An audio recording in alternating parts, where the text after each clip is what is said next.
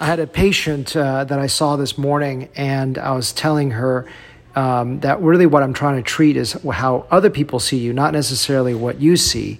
And I know that sounds a little weird because people usually come into a plastic surgeon, they say, look, what bothers me is my thin lips, please treat that. And I may tell them, look, hey, you may be benefited by doing something else. For example, I had a lady just this afternoon that said, hey, I really want to do my facelift. And I said, well, I would love to do your facelift. I think you would actually get a good result with it, but your eyes actually really need the therapy because that's where most of your aging is. So I try to direct patients toward where the most bang for their buck would be. And the price of the eyes would be about half the price of a neck.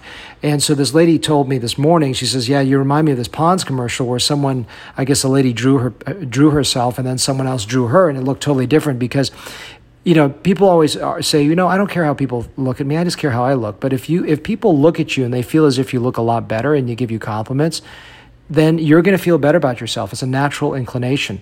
So like that Pond's commercial, what I'm actually trying to treat is how other people look at you, even sometimes more than you see yourself, because women in particular, hold their mirror so close to the face, they have a distortion. The fine lines around the mouth, they see asymmetry, wrinkles, and that may not be the thing that's causing the most aging or the most unattractiveness. So I try to give them a different perspective on that.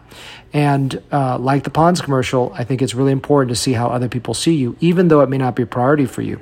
But the one bottom line I always tell my patients is that, ultimately I'm not treating cancer or heart disease. I'm treating what is elective. And so if you decide not to do that, that's great.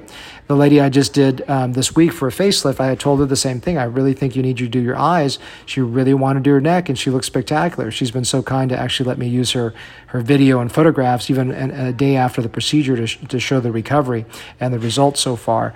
But yes, so the idea is I'm here to give you advice and guidance as an artist. It may not be exactly what you want, and it's fine. You can pick and choose what you ultimately want to do so long as you're not wasting your money or I'm not hurting you.